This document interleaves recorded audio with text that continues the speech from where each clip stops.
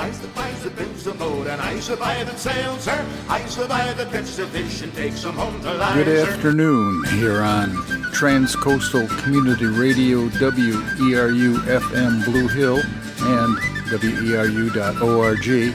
It's 4 o'clock p.m. and the second Tuesday of the month. That is the ETA for Boat Talk. Usually a call-in boating show, but things being as they are, we are staying out of the WERU studio until we get the green flag sometime next year. So no phone calls can be taken today. So for now, we are cobbling together pre-recorded shows. If you have something to offer, we can record by phone or Zoom. Just email us at boattalk@gmail.com. The bulk of this month's show will be a rerun of an old show from about 8 years ago. But first, I was expecting to talk about the ruling from NOAA about vertical fishing lines and whale protection. I called whale guy Zach Kleiber to get the latest news, and it turns out to be no news. Again, NOAA has put off making the announcement since last spring, and it's still off. But Zach did attend another whale-related meeting, as he reports. I'm Zach Kleiber. I'm with Blue Planet Strategies, which is a conservation and science organization dedicated to helping conserve the oceans. And I recently attended the Ropeless Consortium, which was held virtually. It was a one-day conference, and there were people from Canada to California to all over the world that were there to discuss the emerging technology of ropeless fishing, and it was a very successful conference. I think there was a broad consensus that things had moved very quickly in the last year. People were very impressed by how much testing was being done and how quickly things had advanced. So I was part of testing ropeless gear here in Maine, and we did 60 deployments of different fishing gear systems in Frenchman Bay and out around Mount Desert Rock, and we had great success. There were fishermen up in Canada that had been testing gear there and had very good success. There's a lot of offshore gear testing now, testing in Massachusetts, Georgia, Scotland. California is the big news there is that on November 1st, they legalized ropeless fishing so that now you can move forward with testing different ropeless systems and any kind of other technology that could be a mitigation tool to address whale entanglement in vertical fishing gear. So I thought it was a very exciting conference. There's a lot of energy, a tremendous amount of people thinking about this, working on it, and there's a real hope that it could be one of the suite of tools that could be used to help us address the whale entanglement issue, and that it could have a lot of other additional benefits to the fishing industry in helping them with the things that are important to them. Give some examples of how ropeless gear can help fishermen. Potentially, if you're marking the gear, right, and you have an acoustic system that can mark the gear on the ocean floor, and you can track all that gear on the ocean floor, that there would be much less chance of losing it. And how about safety? It could provide some measure of safety to fishermen. As we know, sometimes fishermen get caught up in rope on the deck, and it can result in them going overboard. So with some of these systems, they actually would remove a lot of rope from the deck. So it could be that they could provide increased safety. And there's the idea that without as much buoys and line at the surface, that maybe it would help with marine safety. That's Zach Cliver. We'll be talking with him again in the future, I'm sure. Now to Boat Talk, December 2012. It's time for Boat Talk, WRU's own navally oriented call-in show that barges right in every second Tuesday of the month. I'm Alan Sprague, here with Mike Joyce, and also here with two special guests today, Steve Callahan and Art Payne, two men of great naval repute who are going to belly up to the table here and give us some good sea stories. We have an embarrassment of riches this morning, and we have a waitress server. We're being served tea now. Yeah, this is just a wonderful thing we're having here. In-flight service right here. Oh, we got Art Payne's been here a couple of times talking about ice boats and the Bahamas, and I was telling Alan and Art, sort of like a Giffey full rule. We interviewed Giffey, and he had such a good time. Anytime he wants to come, he's welcome, and sort of Art's the same way. So we had nothing we wanted to talk about with Art today, but you're welcome to, just be here. Well, I always like to talk about boats, and I've got a pretty good sea stories myself, so just wind me up. And the inspiration was I got a hold of Steve Callahan, who's just back from the south of the equator for a few years. And Steve is, among other things, the author of Adrift and Capsized. Steve, from the back of his 15 weeks on the New York Times bestseller list, Adrift book, on the night of January 29th, 1982, Stephen Callahan set sail in a small sloop from the Canary Islands bound for the Caribbean. Thus began one of the most astounding voyages of the century and one of the great sea adventures of all time. The boat sank 6 days out. Steve was in a life raft for 76 days, had a little solar still, figured out how to fish, ate 12 Dorados, 12 triggerfish, 4 flying fish, 3, what were the little ones here, buds, some barnacles, saw 9 ships, played with a dozen sharks, and went across the Atlantic Ocean from northwest Africa by the Canary Islands and ended up in the far eastern Caribbean. Yep, and probably haven't learned anything since. Some people die quicker than others. Some people have more of a will to fight, is what I think I take from some of this. And, the survivors are fighters. And you said in your book here, after you were on Marie Gallant was the island in the Caribbean that you landed on there. Some people have started to call me the super fisherman or the Superman. I try to explain to them that while I was adrift, I kept struggling to survive, not because I was heroic, but because it was the easiest thing for me to do. It was easier than dying. Yeah, for me it was, actually. It's I don't know. I have obviously a pretty large collection of survival stories myself, and it's always been interesting to me. Even as a kid, I was reading a lot of survival stories, and was fascinated by them. But everybody talks about this kind of will to survive like it's something that's genetic, and I'm not sure. Maybe there is some kind of genetic code that leads you towards one direction or the other. But one thing we do know is that you can improve people's chances of survival a great deal. That a lot of these strategies that people use that are successful can be taught, and it can also be taught not to use the strategies that are unsuccessful. So I don't believe that it's something that's necessarily inherent, but we learn it. I grew up, I'm like Art, we bummed around boats our whole lives. You guys have too, and as you know, it's either it's either a disaster going on or something's happening, and you have to deal with it with limited resources in an isolated environment. And you do that for a while, and it teaches you how to, on a pragmatic level, how to deal with problems as they crop up. So it's not a surprise that people in very big disasters who do well, especially in the early stages, are people like airline pilots and policemen and people who through their lives have gotten used to dealing with critical situations. So I think I was in that camp. I was just kind of fortunate. I'd been bumming around boats enough that I knew some of the skills, and I was scared of dying. Quite simple.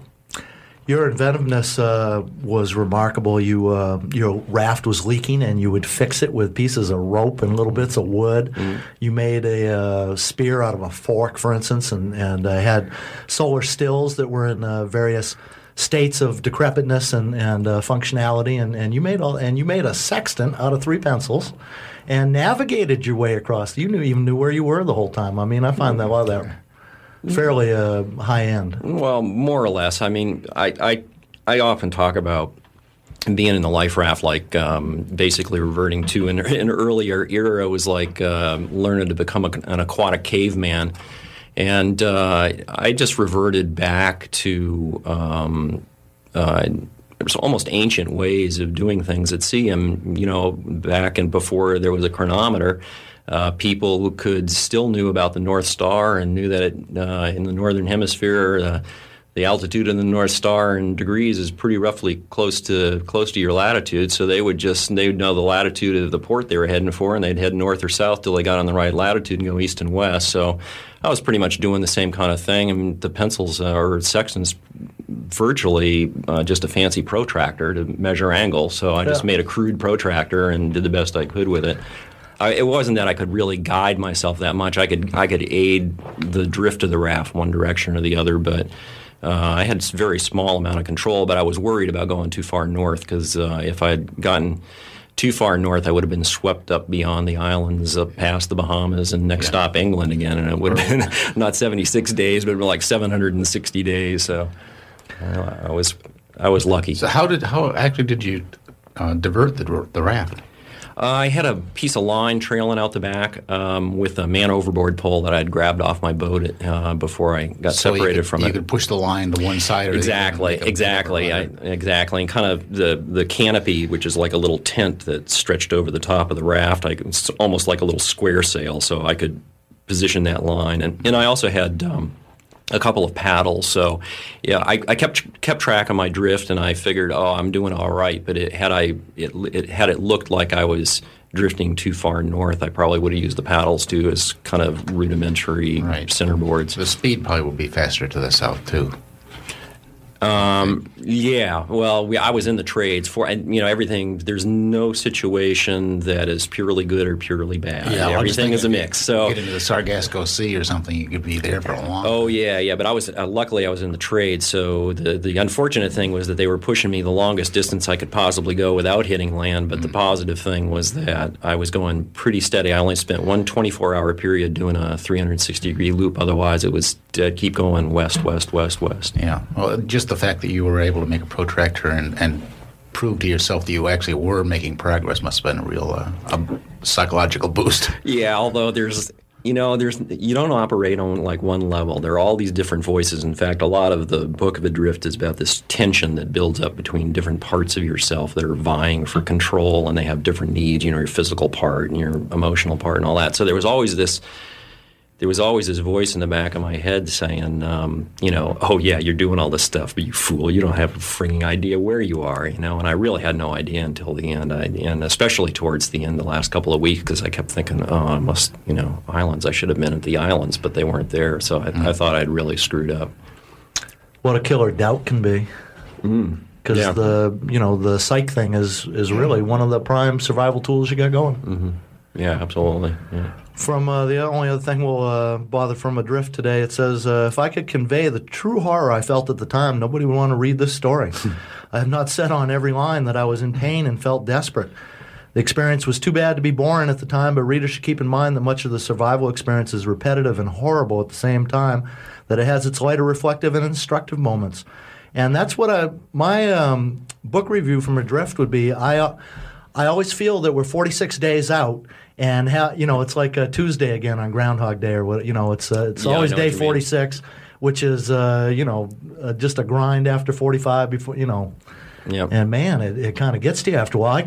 I would get worn out reading. Yeah. Well, as you read the book, I try to focus on those elements that make a good story of it. That is the story of it that I drew from it. That kind of made, I don't know, that tied it together and gave me a reason for experiencing it, helping to deal with the trauma of it. Because basically, a survival experience is not a lot of fun. But as we know from doing sailing isn't always fun, and the most rewarding things that I've found in my life have Involved a struggle. They have involved struggle, exactly. You got to. It's an unfortunate element, or maybe it's fortunate. I don't know, but it's an element of life that the most rewarding things you have to pay for. Can we have to have that big joy without struggle? That's where I'd want to go. I don't know. I think you can have fun, but I separate it. I think there's a huge difference between fun and fulfillment. Fun's something you can have for a little while. Like go to a fair and have a great deal of fun, and that's good. But that doesn't fill you up. It doesn't carry you on like fulfillment does. And fulfillment comes often from like I say, from maybe a bit of suffering or a bit of giving or a bit of something that requires something of you that isn't necessarily fun. Sharing it's important too, isn't it? Yeah, for me, it was wonderful to have this opportunity to share the book and the story, because there were a lot of things that I thought were important. The story is not me; it's really much bigger than me. It's about the fish and about this amazing world we live in, and the fact that I was granted a life and to have witnessed these things. And a lot of the book was really I felt compelled to share it, not just for that element, but also to speak for all those other people who have gone out there and not come back. I'm sure I'm not alone. I'm sure you guys also know people who've gone to sea and not showed up ashore again. After I came back from adrift, there was somebody every year for about 7 years in a row I knew who disappeared without trace. Well, not necessarily without trace, but somebody who got lost at sea. So. Yeah. The book was really speaking not only for them, but people all over the world. Think about all what's been in the news the last few weeks, and it's for all those people who don't have a voice. Yeah, I've been poking through your book the last couple of days, and there's a interesting little parallel to another friend of mine, Jeff, lost a boat down off of Costa Rica, down that area. Spent 7 days in a life raft and was rescued by native fishermen like you were, but he had a hard time convincing those fellas to take him aboard. They like a gringo in a raft towing a yellow kayak. What the hell? Yeah. And they were working. Yeah. And when you met your fishermen that rescued you, you had a herd of fish that came across the ocean with you and fed you, some of your particular friends that you identified. And you told them to fish, and they caught those fish and threw them in the bottom of the boat and hauled y'all in. Yeah, well, it's a core of adrift that runs through the whole thing, or the Dorado, the school of fish that fed me, became my friends, at one point almost killed me, and in the end brought my salvation. They really are symbolic of the magic and the mystery of the sea, and the magic of life, really, because in the final analysis, the birds were hovering over the raft because fish were there, and the Dorado eat flying fish, and so did the frigate birds. So when frigates see Dorado, they hang around. The fishermen came out, saw the frigate birds, and being smart guys, they said, "Ooh, there are fish over there." Came out and found me, and it just seemed to make sense. When they came out, I had saved some water, and I wasn't like, another few hours wasn't going to make a huge difference to me. So I don't know. It just felt right to have them fish. Although I felt a bit like a Judas, I guess, and giving up this my swimming buddies. But interesting. But they thought, everybody's come across the Atlantic, and that, there was a guy who came across in a modified barrel. A couple of French guys that sailed across in a Hobie Cat. So they came and they saw me, and I think they had the same kind of reaction you're talking about, which is, what's this other weird white guy doing here on my island? What's coming across in this thing? But they finally figured it out. Speaking of interesting voyages, we talked to a fellow from Louisville, Kentucky a couple months ago who's fixing up a school bus to go around the world. Oh, yeah. What's next? You've got news. You've got news about him, don't you? Yeah. Well, it's just a little quick, brief update. I only went to the website last night and checked out to see what his progress was, and indeed, there's some new photographs. He did what he calls the test float of the school bus, and backed it down in a boat launch on the Mississippi River, and had flotation tanks welded around it. It had no engine or transmission or drive shaft, any sort of running gear. It was all, I guess all those holes that they're going to have to go through were welded closed at the time. It did float all right, he said, except for the front wheels were just barely touching. whether you want to call that really floating or not. But the photographs were there, and then they hauled the school bus back out again. So it was pretty much of a really non-event. It did float, but it came right back out again. Mark Rohrig is his name. What's the website? Rohrig. I went to schwimmauto.de. That's the German website. Right. But it has the good photographs that are up to date. It's schwimmauto.de. He's in his schedule. He's still planning to do what he calls a sea trial in March, in the beginning of March. Now, how you do a sea trial in Kentucky is a little bit of a date. Until I figured out he was probably spelling it S-E-E to see if it works. My advice to him still stands. I say he makes friends with a couple fishermen and comes to the Gulf of Maine in November or February or some nice time and goes out there with those fishermen in some nasty weather. I think that is... Stay out there for a couple of days. If you like it, good. Mm-hmm. Have at it. If not, you've just had your worst case scenario, and now you don't have to do it anymore, and the fishermen will pull you back, and they'll be happy for the work. Well, it's he has been doing a lot of work on the boat itself. Is interior pictures of bunks and galley, and has a little porch-like affair welded to the whole top roof that folds down for when he's driving over the road. And it welded on the sort of he calls it a bow on the front of the truck. It makes the school bus look like a snowplow, but he will keep you posted on this guy, Mark Rohrig, and as whether he really does make it or not. It's amazing what people do. There's a whole other movement. As a boat designer, I would think people like Art and Steve find micro boats very interesting. There's people that have designed these 5-foot capsules that they sail across the Atlantic. Yeah. There were two guys fitting out in Newfoundland, and one guy's boat was like 3 inches shorter than the other, and that guy was like, "Damn, I got to cut 6 inches off." Yeah, I actually designed a small boat, but it was 12 feet, 13 feet, can't remember which, to sail off. But our idea was to actually build a real boat that actually sailed, and it did sail. It averaged over 90 miles a day offshore.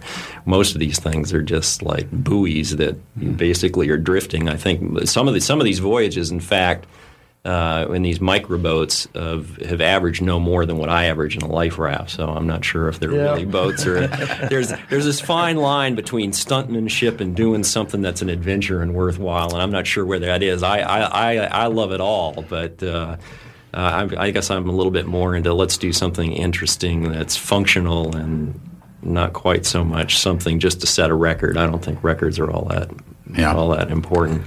Speaking of boat design, and the boat that you lost in the adrift story there was called Napoleon Solo. It was a 21-foot cold-molded, kind of flush, an interesting-looking boat, flush-decked, higher in the front, and then with a step down where the cockpit. And it was kind of it was a raised deck.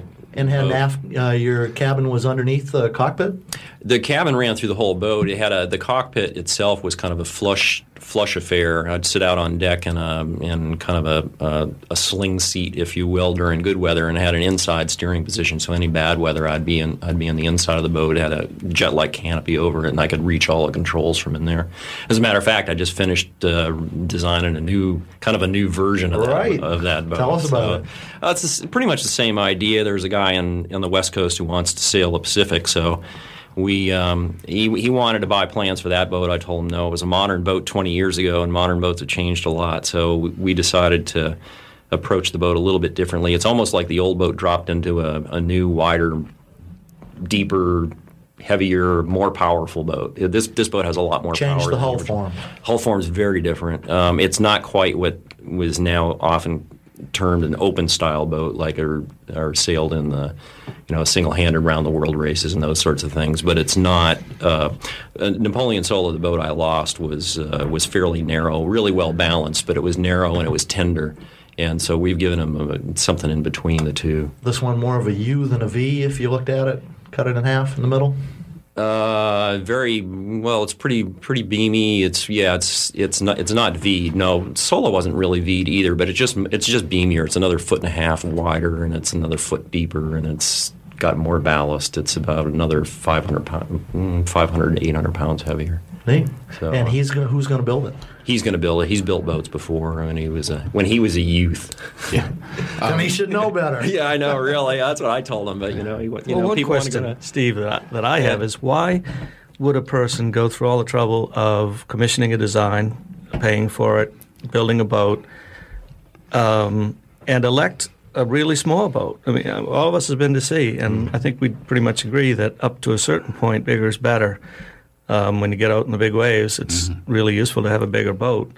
And yes, it's true that if you're single-handing, you only want to handle so much sail area and you only want to drive so much displacement. But why would a person opt? I'd opt for the biggest boat I figure physically I could handle. I don't know. I guess I come from it actually in an opposite way. I've always loved little boats. And I think that you can do, in terms of bang for the buck, you can do a lot more with a little boat. Napoleon Solo, the boat I lost, actually, looking back now. Now, I've crossed oceans and everything from a life raft, 6-foot life raft, and the 21-foot Solo to 67-foot boat. And I think that Solo was by far the best cruising boat I've ever had. I could go places no other boat could go. I could sail in and out of marinas. I reached ports that nobody else could get into. Everything was handleable. I mean, there's this guy Sven Ludin who's made quite a reputation over many decades sailing small boats, and he has this little adage, big boats, big problems, small boats, small problems, and that's absolutely true. All the forces, you get kicked around a lot, like John Guswell, who sailed around the world back in, I think it was the late 50s, early 60s, in a small boat called Trekka.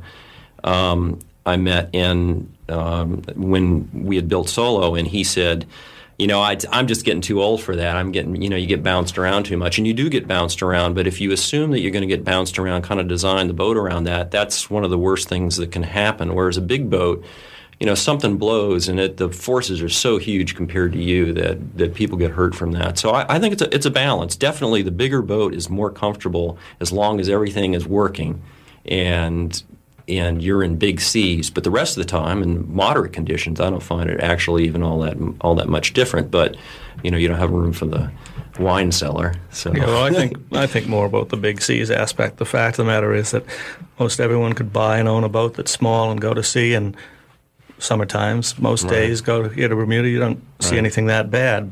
And personally, as many miles as I've done, I've been in a gale, but I've never actually been in what the Weather Bureau calls a storm. And I don't think I really would want to.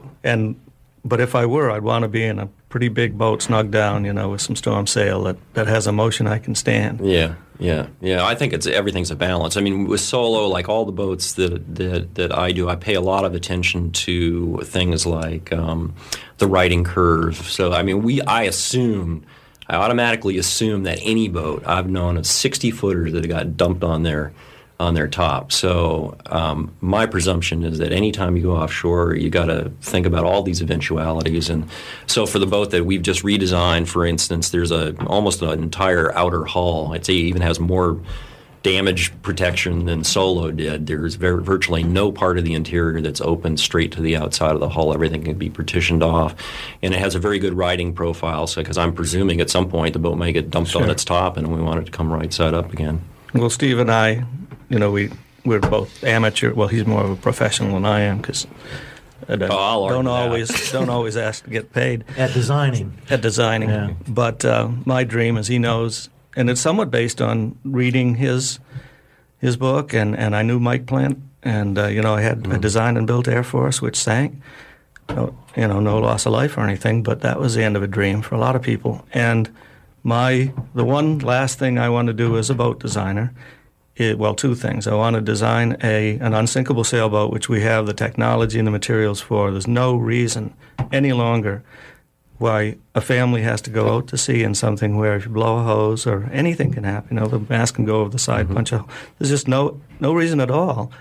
Actually, if you change your mindset as to what the boat is, you can't do this in a yacht. A yacht's too heavy. It's got too many embellishments. But if there is a type of boat that could be easily designed that simply can't sink, it's built on the surfboard, and like a surfboard, even if the surfboard portion broke in half, both halves would float.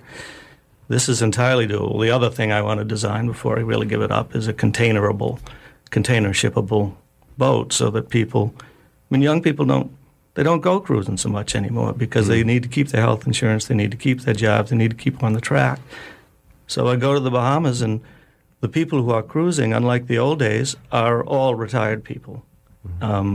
Because the young people are keeping their nose to the grindstone in some job. Well, a ship could be moving there in a 40-foot container, could be moving their cruising boat, doing the part their wife doesn't want to do, or they don't want to do anyway because they get seasick. Let the ship deliver it there. A powerboat or sailboat? Well, actually, that design would be actually a motor sailor. Mm-hmm. So a 40-foot mast or 38 or whatever would fit inside. It would have several masts, but yeah. Huh. One of the things that attracted me to sailing to start with was that it was so diverse that the skills to become a good sailor, and I can't say that I'm there yet, require you to really be familiar with so many different things. I mean, astronomy, meteorology, fluid dynamics. I mean, you name it. Electronics. Everything is involved. I personally believe you can reach the entire universe by contemplating your navel. But on the other hand, boats are a great way of reaching out and learning about the entire world. And to have this idea of, we want it just to be easy to sit down, just like driving a car, you just get in and you drive off. Well, I have seen firsthand how many people have gotten into trouble from that, and that's been a trend of cruising. Whereas instead of paying attention to basics about the world and learning about the world, people just buy as big a boat as they can with as much gear as they can, and they go off sailing. And I think that may be one reason what Art's saying. I have noticed this in particular, that there's been a paucity of young people out cruising. When I was out doing it, when I was in my 20s and 30s, there were a lot of us, probably half of us were young people who had 2 nickels to rub together maybe, who had usually built their own boat and were out there adventuring. And now it seems that there's this perception that you have to have this big, complicated boat that you can get on with very little knowledge, and you go running off. And I've seen, I could tell you stories all day long about people who have lost their dreams by approaching the sea in that way. When you left the Canary Islands, you basically didn't have beer money, I don't think. No, I didn't. We're headed for the Caribbean, thinking, hey, I'll find something to do when I get over there in the boat line, and you probably would have. Yeah, I had friends in the Caribbean who had boat yards and stuff. I always figured I could whack together a living somehow. I had enough food on the boat to get there, so that was that. There were so many people like that. I mean, I lived on Mount Desert That's Island. That's un-American right there. It's the way America was. Not so long. Get up right. and go to work. That's right. Spend more than you earn. Come on now. Well, here I'm going to pontificate. I think one of the problems, please do, is that one of the reasons that you don't see as many young people and you see more retired people. Well, 2 reasons, and one is this feeling that we need to have health insurance, and the other is the high cost of a house. When I first started going to the Caribbean, either delivering boat, well, the first time I went, I flew down there and I did not have enough money to fly back. I figure I'm going to land at the airport on St. Thomas, and one way or another, if I become an indentured servant to someone, it's the only way I'm ever going to either fly or sail home. And I ended up getting a job at a place called Avery's Boathouse with a fellow down there who started bareboat chartering, and I made money. But I was footloose, but I didn't need or want or even think about any kind of insurance, house or anything else, or health insurance. And I couldn't even imagine owning a house, but if I did, it wasn't going to cost much. Now the average house is $200,000, and that's why I think that fewer people are footloose, because they really can't afford to get off the gravy train. Yeah, I guess in our era, we weren't even thinking of houses. You know what I mean? We didn't mind living in a tent.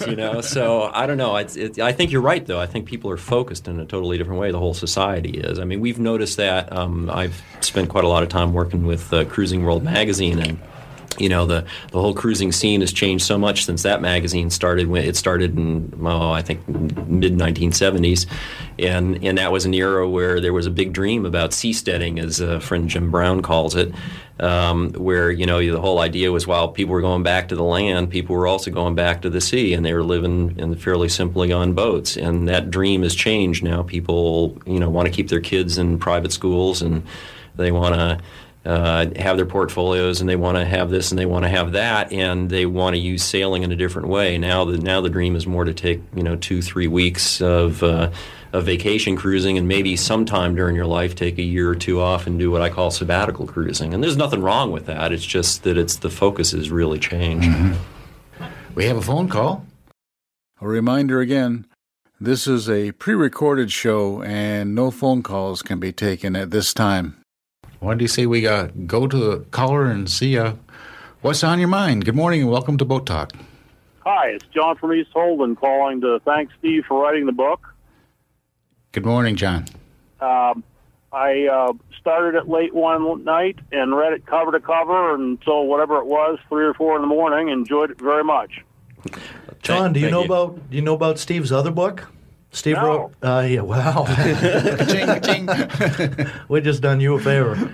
Yeah. Steve wrote another book called Capsized. The cover's on upside down. Yeah. The other comment I'd like to make is that it seems to me, if I remember right, Steve helped himself to a lot of his luck by providing a lot of good stuff in that life raft. Yeah, that's generally true. I guess I had a pretty good setup for that era. There was a lot better equipment available now, but some people thought, for example, that I was completely mad for carrying a 6-man life raft when I was single-handed and a one-man boat. And that was just about big enough for me. And the reality of life rafts, of course, is that according to international regulations, for them to be approved by SOLAS or U.S. Coast Guard, you're allowed 4 square feet per person, which means that if you actually get in one with the full complement, you're literally on top of one another. So I had that, and I had a pretty good ditch kit, in part because I'd at least knocked around enough to have known other, not only to have read lots of stories and been aware of the real risks, but also to have known people firsthand who had been in pretty dicey situations before. So, I had a water makers and various other things. So I was, but I still think I was pretty lucky, frankly. Could you synopsize Capsized for John here? Capsize is another disaster story. I'm Mr. Disaster, I guess. It was about 4 men who were took off from New Zealand, north end of South Island, and in the wintertime, and were headed to Tonga, and they got out and got into a big blow, and basically the boat got flipped over on the top, and they spent 4 months living in a half-flooded boat upside down and spending about 90% of their time in the cave, as we called it, which was a little area under the cockpit that gave them about the space of a double bed with about 18 inches of headroom, and 4 men lived in that together. So you can imagine the kind of human drama that played out with some severe personality problems. Yeah, a lot of conflict. They had conflicts with one another, like I had conflicts within myself. But they finally learned to use each other, and ended up actually drifting back to New Zealand, which wasn't supposed to happen, and crashed on Great Barrier Island. And then after they got through with this whole ordeal, then they had the great joy of facing a public that first lauded them for being great heroes, and then within about 2 weeks were calling them frauds. So it took a lot of government inquiry and so on to basically verify their story. There's another good read for you, John. Okay. Good. Thanks a lot. Thank you for that phone call, and we do have another phone call, too. Let's go right to that one. Good morning, and welcome to Boat Talk. Good morning. This is Fred in Tennants Harbor. Hi, Fred. I'm just wondering what is going on with Raw Faith. I have followed them with interest, seen the boat close up, and talked with one of the crew, and I wish them luck, and so what's going on with them? Let's back up. Tell us about talking with one of the crew. Who was that now? He was a guy who was in a big accident, and became a... the guy, the sort of the first mate there, the executive officer, Charles, who had a brain injury at one point. Right. Now no longer with the boat and left under, not happy circumstances, really. Wow. More people problems. Yeah, well, when I saw the boat close up, I just looked at the steering gear, and it looked like something I'd do for a boat on the lake, and I gather. So, like I said, I'm somewhat of a do-it-yourselfer, and so that boat being 100 feet long, wow, what a project! But also the forces. You talked about the forces on a big boat. And, of course, the forces on that thing in a blow are tremendous. And you've got to have damping damping gear and all that if you're gonna survive. I was down to Rockland last Wednesday, and I brought a dinghy with me, and I thought about rowing out there, but I kind of looked at it, and it was late in the afternoon, didn't feel right. She's moored in Rockland, fairways out in the harbor there, and just sitting there, and you imagine the problem that they have. George and his son, Bobby, are trying to live aboard this winter. They've got a small dinghy.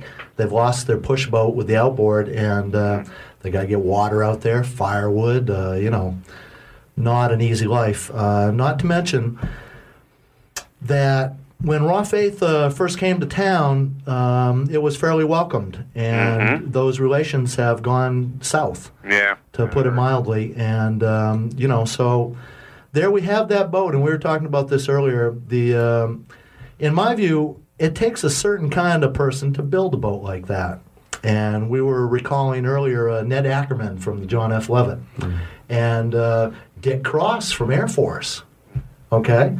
These were all people that came to town to build boats and sort of frictioned, shall we say, chafed the people around them a little bit. I have to stand up for Dick Cross. Dick Cross was one of the most likable human beings on earth. I don't think after the boat sank, there was some chafing, but that's true. Yeah, good point. He was a wonderful person, and through it all, he and I, I designed the boat and helped build it and put some money into it even, and it didn't do my career any good, but he and I are now again the best of friends. He showed up on the phone one day 8 years afterwards and called me from San Diego, and we didn't even talk about the boat. We just talked about the future and laid that behind us. That was built in what's now the post office down to Southwest Harbor. Yep. Yeah. So anyway, it's partly a boat problem and partly a people problem. And the way I look at the boat problem, it ain't going to go away. It's actually, the hull is a big, good, solid thing. It can be rigged, it can be made to sail better. That's the first problem. Then George has to learn how to sail it.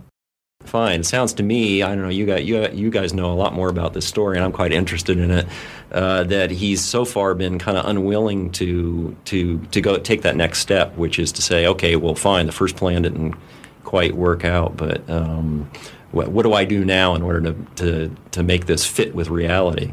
Well, he is going on a very, very limited budget, and I think he's very reluctant to just throw this up in the air and say, whoops, well, let's try that again and just cash in. I could visualize this boat being as funky and big as it is, being bought by some movie-producing company or something, make it into something. What a great idea. The new version of Mutiny on the Bounty. Yeah, and just take the money from that to make something, as Steve is saying, something a little bit... pirate Well, the fact of the matter well is designed. The only thing that frustrates me about the Raw Faith thing is I think there's a lot of people who...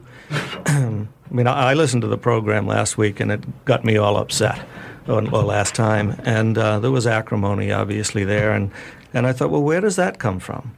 And I looked up the website, and I thought, good on you for trying to do this. And there's nothing...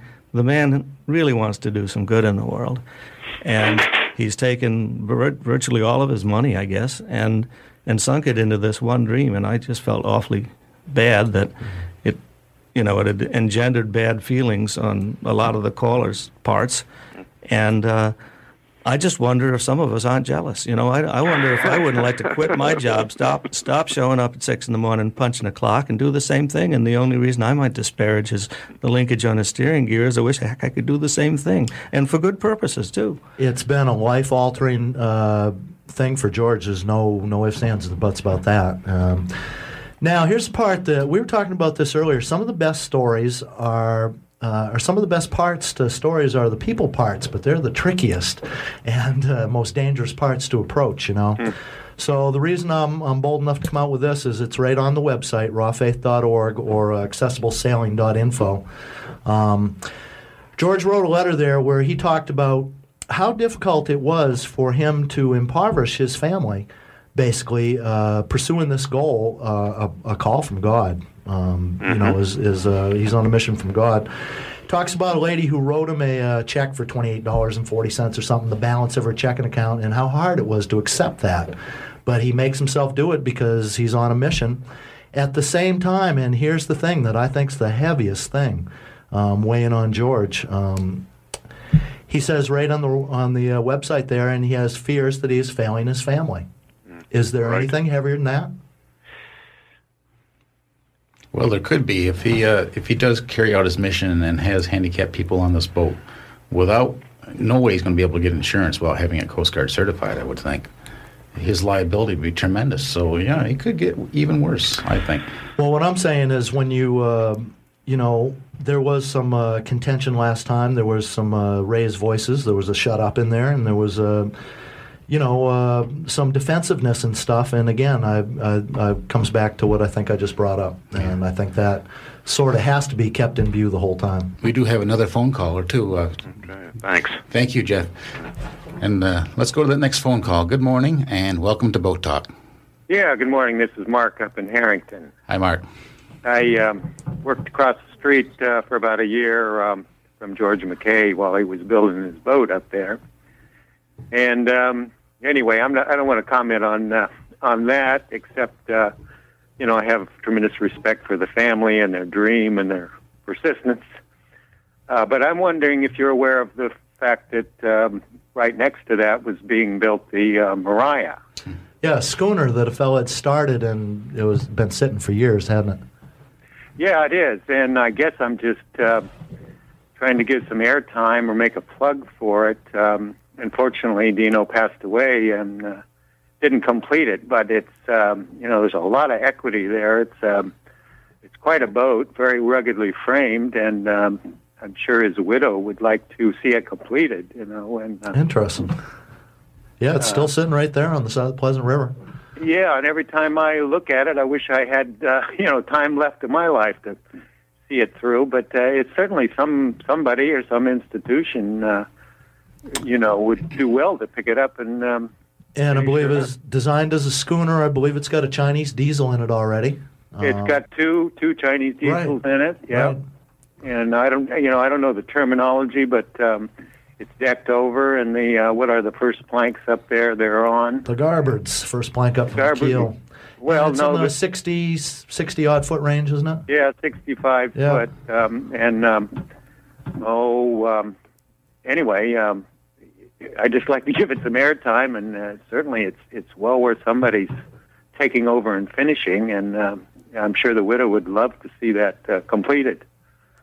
I had a nice crawl over that with George one day, and when we were down there chatting, and it is a interesting looking project that just one of those boat projects. There's a couple of them out there.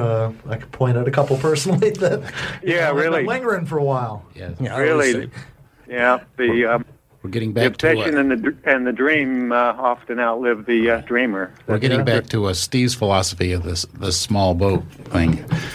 So yes, Yeah, it's actually how I started my career.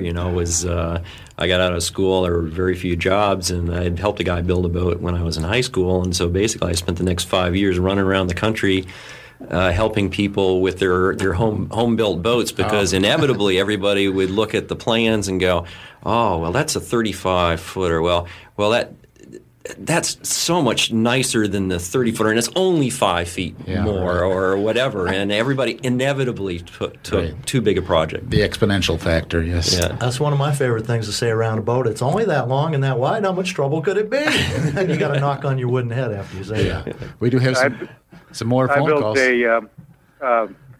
Harold Payson's little cat boat. Yeah.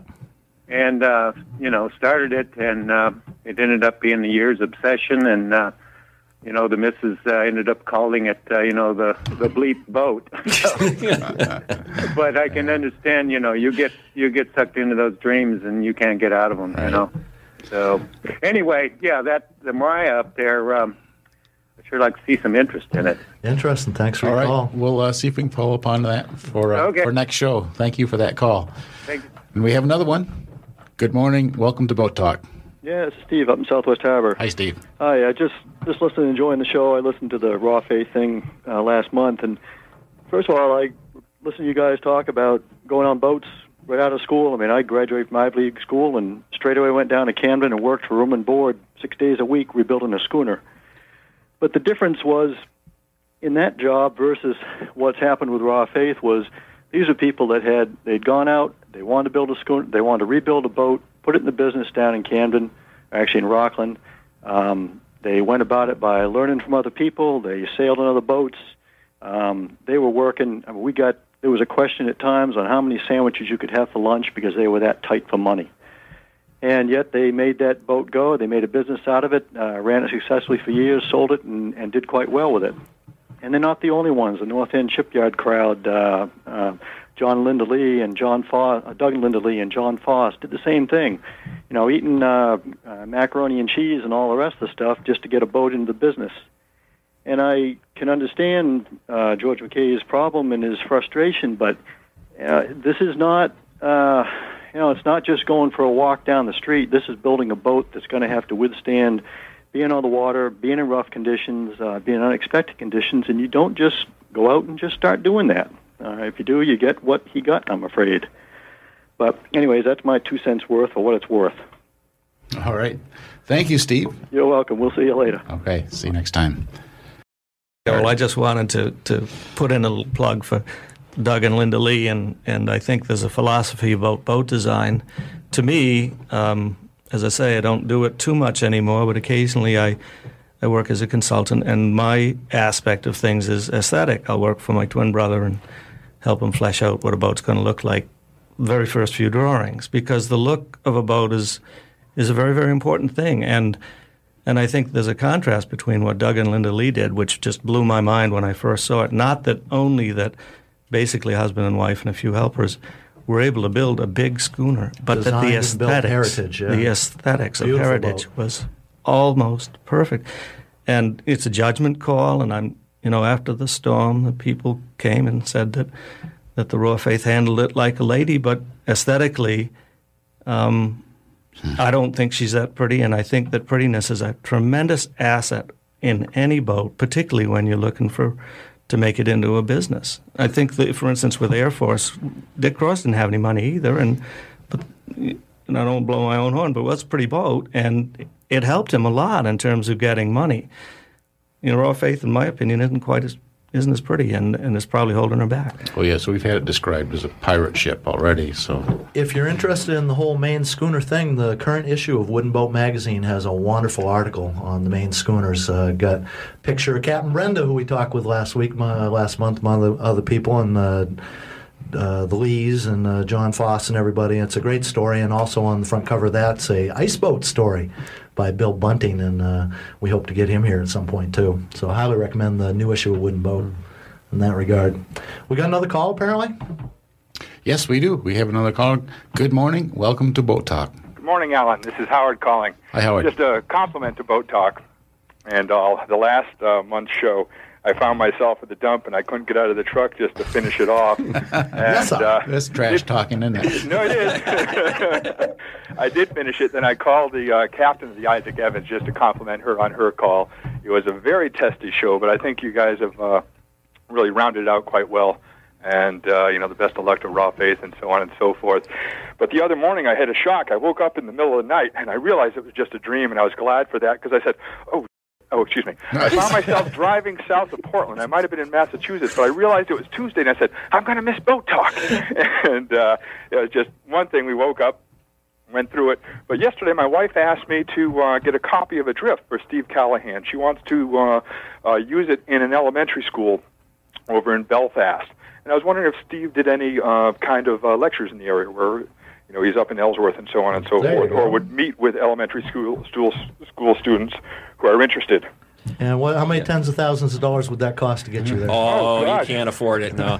Actually, as it so happens, somebody from Belfast called me a couple of months ago about coming down to speak at a school. Maybe it was your wife. I don't remember now. And I do on occasion go talk about Adrift. It varies a lot. I've done it for corporations and gotten paid big bucks, and I've done it for free for local schools. It's all over the map. It just depends on the situation.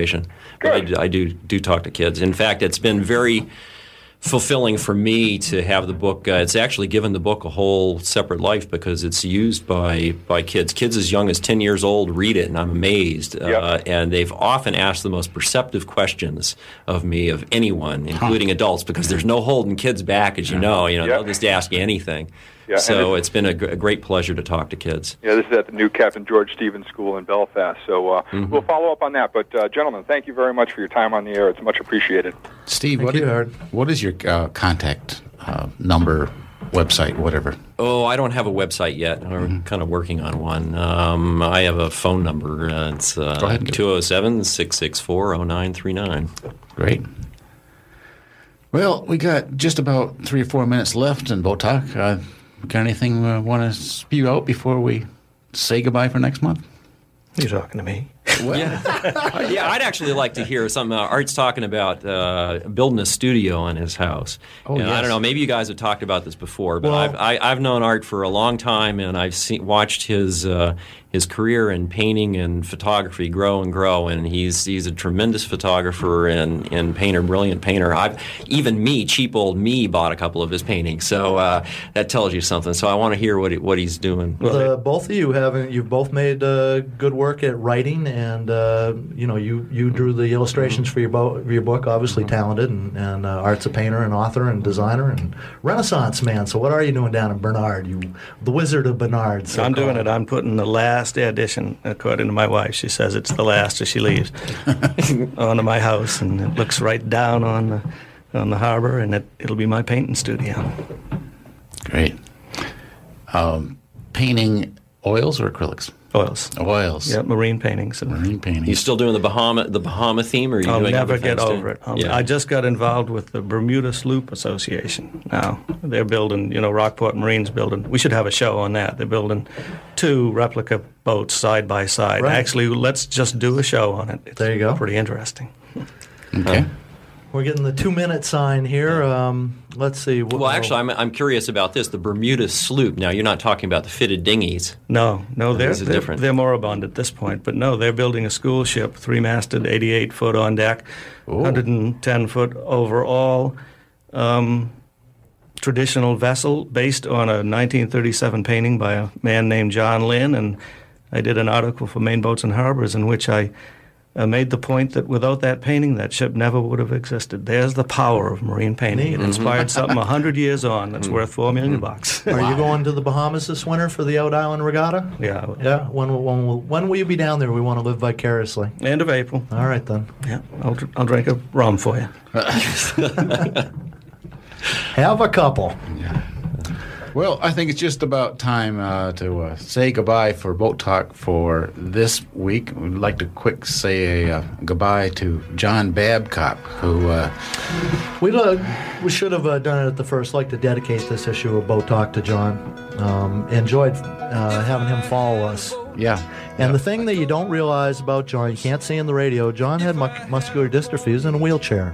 And he has a personal assistant, and he has a stick that he pushes the buttons with. And it's quite a thing to go in there afterwards and visit with him while he and Jeff are trying to get the whole thing sorted out and to chat. And John, just a wonderful person. And one of the things I really enjoyed was Alan started, he keeps calling me handsome for some reason. And he'd always, at the end, he tagged John with Johnny Too Bad Babcock. Stay tuned. And John would grin like a fool when he'd say that. He liked that tag. Yeah, he did. And, we miss him. All right. Goodbye, John. The sea and I survive the sails, sir. I survive the pitch of fish and take some home to lie, sir.